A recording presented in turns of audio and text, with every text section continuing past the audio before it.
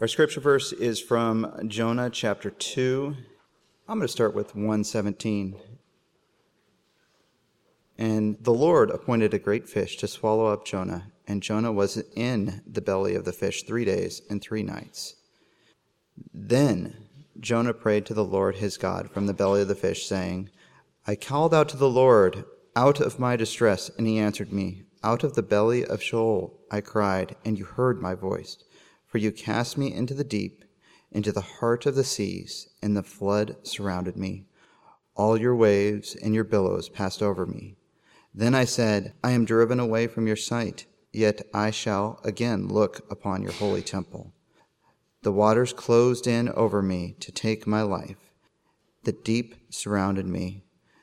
Weeds were wrapped about my head, and the roots of the mountains I went down to the land, whose bars closed upon me forever. Yet you brought up my life from the pit, O Lord my God. When I was fainting away, I remembered the Lord, and my prayer came to you into your holy temple.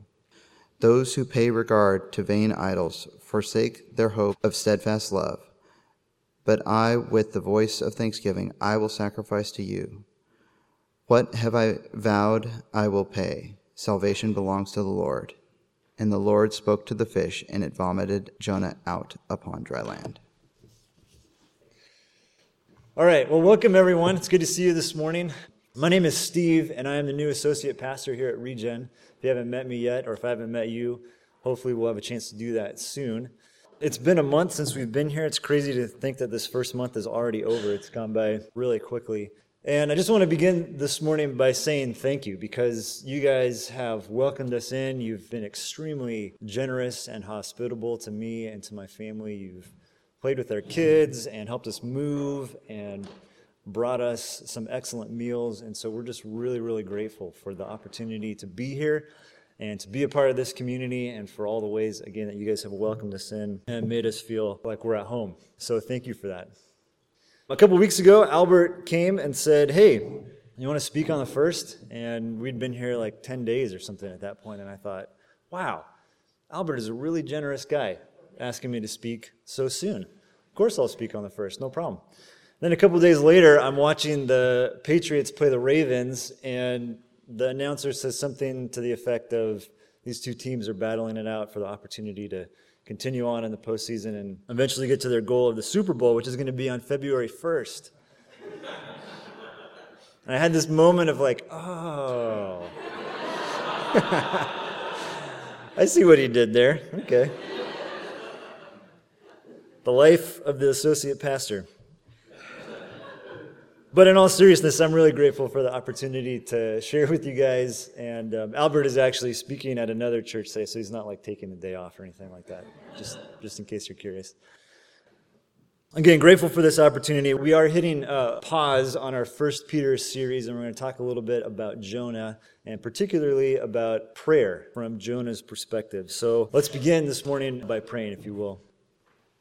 God, we are so grateful for the opportunity to be together and to have a space where we can gather and read Scripture and sing, to worship together, to take communion, and just to even be in the same place where we can see each other and continue to grow in our relationships with one another and, of course, with you. And so I just ask that you would take this time to remove distractions that may be weighing on us, and to speak to us through the story of Jonah, this incredibly flawed but very human character that we encounter in this small book in the Old Testament, and teach us this morning some new things, some fresh things about prayer.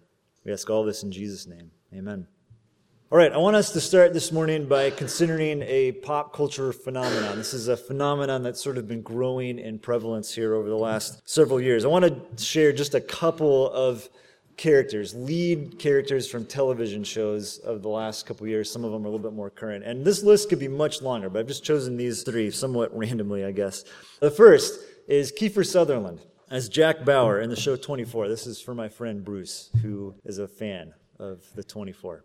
If you haven't seen it, Jack Bauer is this anti-terrorist agent who uses extreme measures, including torture, as a means to protect his family and our country.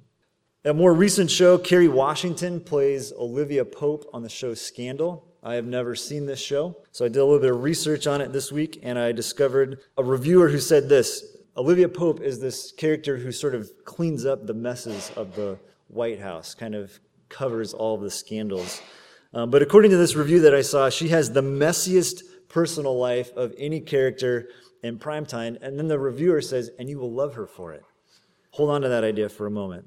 And then just in case you think that these are only like really serious or really action-packed sort of shows and characters that this phenomenon shows up in, here's Steve Carell as Michael Scott, of course, from The Office, everyone's favorite bumbling, inappropriate boss. And again, there are many, many others that I could cite. What do these characters have in common? What do they have in common? They are what people in the business, and I know some people in the business, so I feel like I can say that. They're what people in the business would refer to as anti-heroes. Anti-heroes. According to Merriam-Webster, an anti-hero is a protagonist or a notable figure who is conspicuously lacking in heroic qualities. Now, this is really interesting, right? Why are these kinds of characters becoming more prevalent? Why are we seeing more and more shows with these types of characters in them? For decades, the prototypical American hero or superhero was Superman. Superman. Superman is not popular anymore. Why? It's because some would argue he is too good. He is too perfect. His only weakness is this weird rock from outer space. Who can relate to that, right? A TV writer today might say that Superman would be a much more interesting, well-rounded, relatable character if he had a drinking problem or if he was in therapy. Some of you are like, there's a show there, and I'll just let you take that and run with it as long as you give me some credit for it when you make a ton of money. Now again, Jack Bauer, Olivia Pope, Michael Scott, these are not necessarily characters that we would want to emulate. We might not want our kids to grow up and be like them, but we watch these shows. And if you watch these shows, you become a fan of their characters. You begin to root for them and even love them in a sort of way. And again, the question is why? Why do we see this rise in the anti-hero? I think there's a couple of different reasons, but the one I want to focus on is that I think it's because we realize, we know at some sort of deep intuitive level that life is complicated. And it's not always easy to know who are the good guys and who are the bad guys. And maybe even more importantly, we resonate with the tensions and the ambiguities and the frustrations that these characters, these anti-heroes, face. Tensions between good and evil, love and justice, our desires, the things that we want, and meeting the needs of others. Now, what in the world does this have to do with Jonah? Jonah is one of Scripture's most enduring characters. It's a really small book. In fact, in your Pew Bible, if you open it up, it's just 2 pages. You can just look at the whole thing right there, and you can read through it in about 15 minutes. But despite being such a small book, Jonah persists in everything from children's stories to art. Jonah and the whale is one of the most depicted Old Testament scenes in all of art. And in our broader cultural imagination, there's a little bit of Jonah in everything from Pinocchio to Finding Nemo to Moby Dick. But Jonah is a biblical anti-hero. He's this very flawed, very human character who is conspicuously lacking in heroic qualities. But we find ourselves again and again in this story, again in the struggles and the tensions and the ambiguities that Jonah faces. Now, the book of Jonah is a prophetic book. It's in a section of the Old Testament that a lot of times is referred to as the minor prophets. And a prophet is a person who is called by God to speak on God's behalf. Usually a prophet will be confronting something, sometimes a king, sometimes a group of people, sometimes a specific behavior. And I think it's really important that we note that Jonah is a prophetic book and not a different genre like history or law or poetry or something like that. Now, a prophet will usually have something to say along the lines of, hey, you person, group of people, whatever, you guys are doing the wrong thing. You've gotten way off the path and you need to come back, get your act together, get back on the right track. And what's interesting about Jonah, and even unique about Jonah, is that among the prophetic books, he has sort of a special role. In some ways, this book is the story is more about confronting the reader than it is about the confrontation that actually happens in the story. What do I mean by that? Well, some of us will look at a story like Jonah and say, this is ridiculous. Dude gets swallowed by a fish? Like, that doesn't happen, right? If anything, this is just a parable or a myth or just a nice little kind of moral lesson for us to draw something from. Others will look at a story like this and kind of take the unquestioning approach and just say, hey, it's in the Bible. It's got to be true. And what's interesting, the book of Jonah confronts both readings of the story. First, Jonah confronts the rationalist approach, this approach that, again, things are easily explainable by what we can see and measure, confronts us with the truth that the world doesn't always work in a mechanical way. A plus B doesn't always work out to C. There are some things that are outside of our ability to explain rationally. There's this sort of weirdness to the universe. And then to the literalist, Jonah confronts us with the truth that God doesn't always work according to our logic. Jonah is supposed to be the good guy. Jonah is the prophet, the Israelite, the one who's going to speak on God's behalf, but he's the one who's always messing up in this story.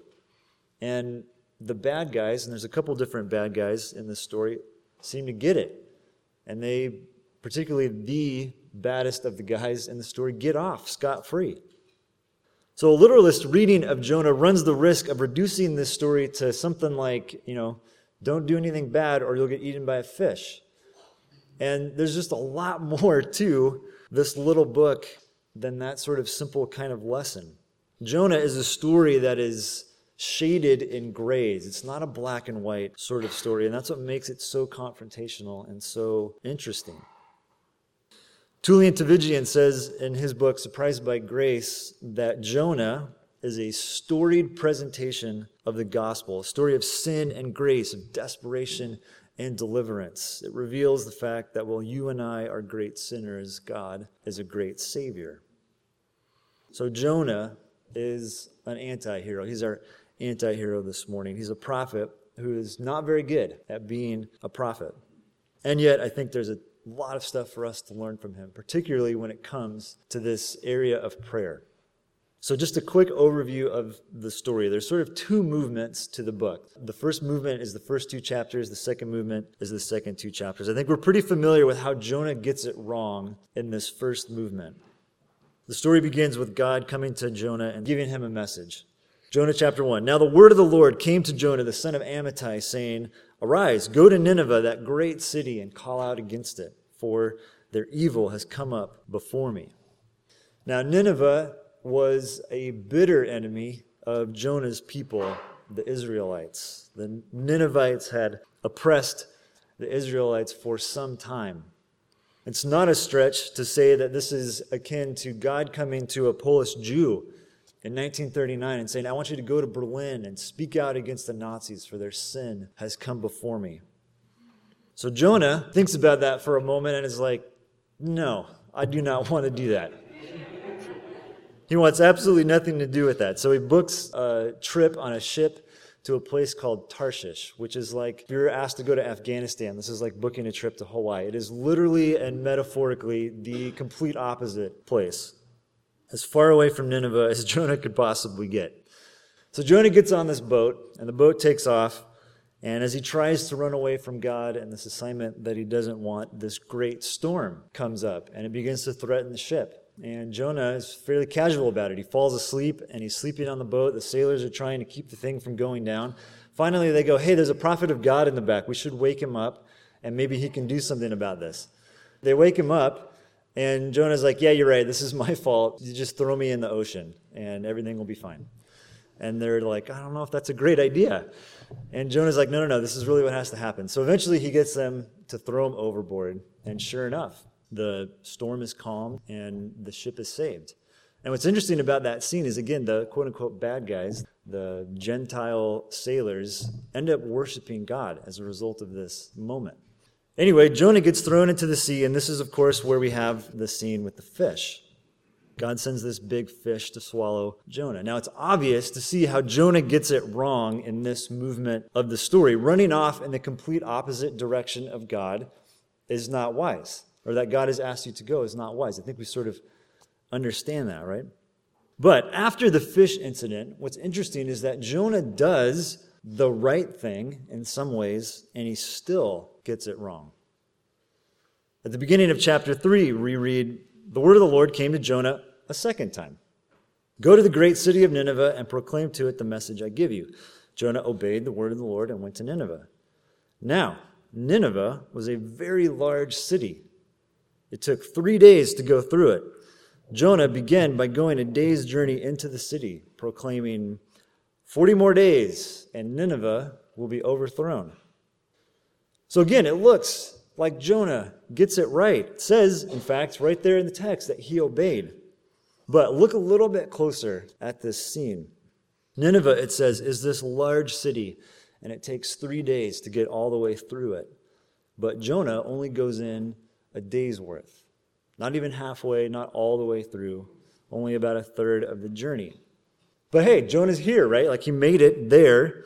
He's in Nineveh, and now he has the opportunity to let him have it. Just unleash a flurry of prophetic vengeance on his enemies. So what does Jonah say? 40 more days, and Nineveh will be overthrown. 8 words. In the Hebrew, it's actually only 5 words. Short and sweet. Now, contrast this with Nahum. Nahum is in your Bible just a few pages to the right. He's another prophet who is called by God to speak against the great city of Nineveh. Now, if you're in the chapel, you should cover the kids' ears because this is fairly graphic. Nahum says, "Woe to the bloody city, all full of lies and plunder, no end to the prey. The crack of the whip and rumble of the wheel, galloping horse and bounding chariot. Horsemen charging, flashing sword, glittering spear, hosts of slain, heaps of corpses, dead bodies without end. They stumble over the bodies, and all for the countless whorings of the prostitute, graceful and of deadly charms, who betrays nations with her whorings and peoples with her charms. Behold, I am against you, declares the Lord of hosts, and I will lift up your skirts over your face. I will make nations look at your nakedness and kingdoms at your shame. I will throw filth at you and treat you with contempt and make you a spectacle. And all who look at you will shrink from you and say, 'Wasted is Nineveh. Who will grieve for her? Where shall I seek comforters for you?'" That's how you prophesy. Nahum brings it, and then he just drops the mic, right? And that's only 7 verses. There's 3 chapters of this. Again, compare this descriptive, graphic oracle to Jonah's 8-word warning. "I will lift your skirts over your face. I will expose your nakedness to the nations," versus 40 days, or you're going to be overthrown. Do you feel the difference there? Jonah's the kid who's like, "I'll do my chores, but I am not going to be happy about it." Eugene Peterson writes, "The first movement in the story shows Jonah disobedient. The second shows him obedient. Both times, Jonah fails." First is this external sort of, running in the opposite direction. The second is much more of an internal heart issue. But both times, Jonah fails. But here's the crazy thing. Here's the crazy part about this story. His pathetic prophecy works. It works phenomenally well. Comically well. The king of Nineveh repents. He orders everyone in the city to wear sackcloth, including the animals, which is kind of a funny thing to think about. The whole city confesses and turns back to God, all because of these 5 words. It's the best, most effective sermon of all time. And then, this is my favorite part. The story ends with this bizarre scene where Jonah leaves Nineveh, angry and disappointed. He goes up on a hill, hoping that maybe just somehow destruction will end up coming, and he'll have a front seat to watch it burn. And then that doesn't happen. And so Jonah becomes even more angry and disappointed, so angry, in fact, that he wants to die. He wants to die after the greatest sermon of all time. And so it's interesting because it's in this place where Jonah, our anti-hero, angry and wanting to die, finally gets it right.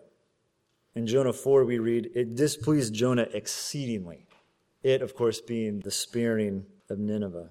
"And he was angry, and he prayed to the Lord and said, 'O Lord, is not this what I said when I was yet in my country?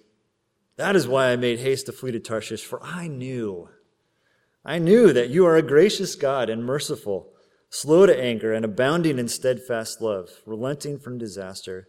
Therefore now, O Lord, please take my life from me, for it is better for me to die than to live." Jonah needed some therapy. Now, this is one of two times in the story where it says that Jonah prayed. So twice Jonah fails, and twice Jonah prays. So I want to make a couple of observations about the way that Jonah prays. First, he is honest. God, I'm mad. I'm mad at you. I'm disappointed. This did not turn out the way that I wanted or the way that I expected. So kill me. It is difficult to be more honest than that, right? When we pray, God is not put off by our honesty. He's not afraid of our honesty. We can be honest with God. And I have no idea what you are going through right now. It may be a trial, it may be a storm or a fish. Maybe you are disappointed. Maybe you're angry with God about something. And so Jonah teaches us, reminds us, encourages us, you don't need to sugarcoat those things for God. You can be honest about them. You can pray honestly about those things. So Jonah's honest. He's also theological. Notice what he prays in verse 2. God, I knew you were going to do this. I knew you were going to spare Nineveh. And how does Jonah know this? It's because he knows that God is gracious, merciful, slow to anger, abounding in steadfast love, and relenting from disaster. Many scholars will point to these 5 things as the sort of 5 fundamentals of Old Testament theology. Whatever else you and I might think about how God is revealed in the Old Testament, the Israelites thought of God this way: gracious, merciful, slow to anger, abounding in love, reluctant to send disaster. This formula, if you will, shows up several times in the Old Testament. Exodus 34, Numbers 14, Joel 2, Nehemiah 9, and in several Psalms, including 86, 103, and 145. So Jonah prays honestly, he prays theologically, and then he also prays Scripture. And this brings us back to the text that Eric read for us earlier from Jonah chapter 2. Jonah, in the belly of the fish, prays to the Lord as God. Now think about that for a moment. You're in the belly of a fish. How are you going to pray? To be totally honest, I would panic. I would be totally panicked. Get me out of this fish. It would be pretty ugly, it'd be pretty pathetic, and it'd be pretty desperate. How would you pray? One of the first things I think you notice when you read through chapter 2 is that this prayer is very eloquent. This is not a panicky sort of, get me out of this fish prayer. Jonah's prayer is eloquent because he is praying Scripture. Almost every single line of chapter 2 is a direct quote from a psalm.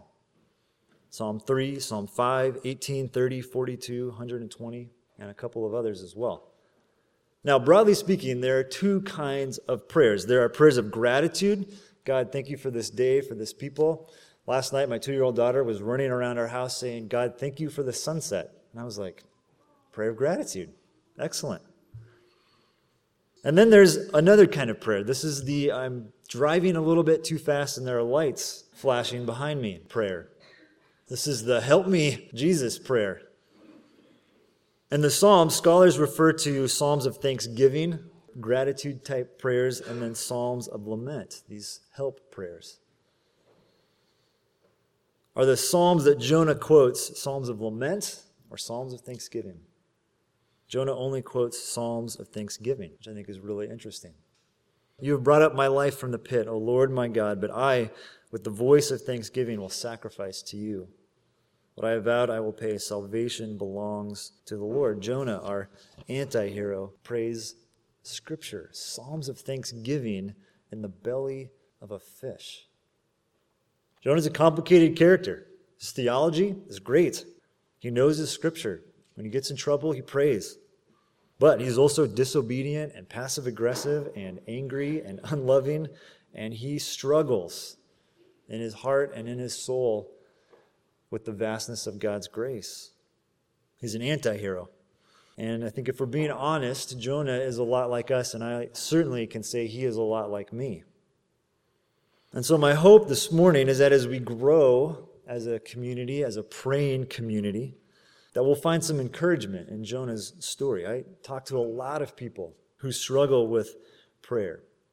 And again, I know a lot of us feel inadequate in the way that we pray. We feel like we failed, and so God won't listen to us. We feel like we don't have the right words or the right technique, all these different kinds of things. We struggle with prayer. And I hope Jonah is an encouragement to us again, because he does a lot of stuff wrong. But he still prays, and God still listens to him. So I think Jonah challenges us to pray honestly. Again, God is not put off by our honesty, not put off by Jonah's honesty. So do not be afraid to be honest when you pray. Jonah challenges us to pray theologically. And I don't mean that we need to use big fancy words when we pray, but do we pray knowing that fundamentally God is gracious and merciful, slow to anger, abounding in love, and relenting from disaster?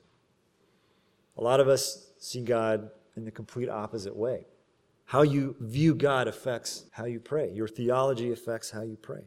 Because Jonah knew God was fundamentally defined by grace and mercy and love, it allowed him to pray honestly and confidently. And so my question is, do you know God in this way? 1 John, we read, "By this we know love, that he, Jesus, laid down his life for us." It is through Jesus' work on the cross that we ultimately know God is gracious and merciful, slow to anger, abounding in love. Jesus, who refers to Jonah in predicting his resurrection, is the one who allows us to have relationship with this God who is gracious and loving. So again, do you know this God? And then finally, Jonah challenges us to pray scripturally. Again, Jonah, who gets so many things wrong, when he is at his lowest point, when he's stripped of everything at his core, what comes out? Psalms of thanksgiving. He's someone who knows Scripture. Crisis points have a way of sort of revealing what's really there in us, what's really kind of deep down inside. And so the question is Scripture so in you that when you go through something like that, that's just what gets pulled to the surface? For me, that's often not true at all. I started to get up at 6 a.m. over the summer. That's not because I'm a spiritual person. It's actually because I'm a selfish person. And I like to have a little bit of time to myself before our kids get up in the morning. And so it kind of evolved out of that, but I've sort of taken that time, recaptured that time to read Scripture, not for knowledge or study or prep for something else, but just as a way to get it in there so that when these moments come, that's what comes out. Because oftentimes, again, it is not the first thing to come out. And recently I've been reading through the Psalms because I want to be able to pray like Jonah. Another Eugene Peterson quote, "Reading the Psalms is how most Christians for most of the Christian centuries have matured in prayer." If you want to mature in prayer, read the Psalms. Read the Psalms. Get that in you. So my hope is that we will grow in our ability to pray and that we will pray honestly and theologically and scripturally. And then I want to give us just one last sort of final practical challenge. As you know, if you've been around for a while, we have this PACE team with us for a season. We're really grateful for them and for what they're going to be able to do. And there's going to be a lot of ways for us to partner with them as they build relationships with youth in our neighborhood and with schools around Oakland. But they were telling me that one of the biggest ways we can partner with them is through prayer. And Sasha was even sharing a story about the last team that he was on was at a school that had suffered a number of tragic suicides. And the church that they were partnered with pretty much just made the decision, hey, well, you guys are there. We're just going to pray for this school. And there were no suicides the entire time the PACE team was there. And so our prayers, our partnership with them in prayer can be a powerful way to help them build some of these bridges and establish relationships and begin having an impact on youth in our neighborhood. What I want to challenge you to do is on the Connect card, there should be some extra ones floating around in the pews. Or if you can't find one near you, you can come talk to me or send me an email, send Stefan an email. We'll get you on the list one way or the other. But if you have a Connect card, I want you to write your name and email and then just something like Pray for PACE on there. And what we're going to do is give that to Jen, and Jen's going to create a list, and she'll send out a monthly update. Maybe twice a month if there's something really big going on. But just a real brief email with, here's a good story and here's a couple ways to be praying for us during this month. And so I would love it if as a community we sort of rallied around that and partnered with them in prayer during this time that they're here with us. So take a moment and do that. You can put those in the tithe boxes on your way out. Hand them to me or someone else on staff, and we'll again make sure you get on that list. All right. May we grow in prayer. May our prayers be theological and scriptural and honest, and may we bless the PACE team that we have with us by partnering with them in prayer. Let's pray together. God, again, we're grateful for time together. And this morning in particular, we're grateful for the story of Jonah and the encouragement that this strange little book in the Old Testament gives us, that no matter how far we run, no matter what we do, all of the different ways that we fail, you're still there, you're still pursuing us, and you still want to listen and to talk with us, and you hear us when we pray. And so no matter where we are at, whatever we're going through, no matter how adequate or inadequate we feel, may we be a community that prays honestly and boldly, that knows the Scripture well enough to pray Scripture, and that prays theologically in the sense of knowing that at your core, God, you are gracious and slow to anger, abounding in love. May that foundation give us the confidence to pray boldly. We ask all these things in Jesus' name. Amen.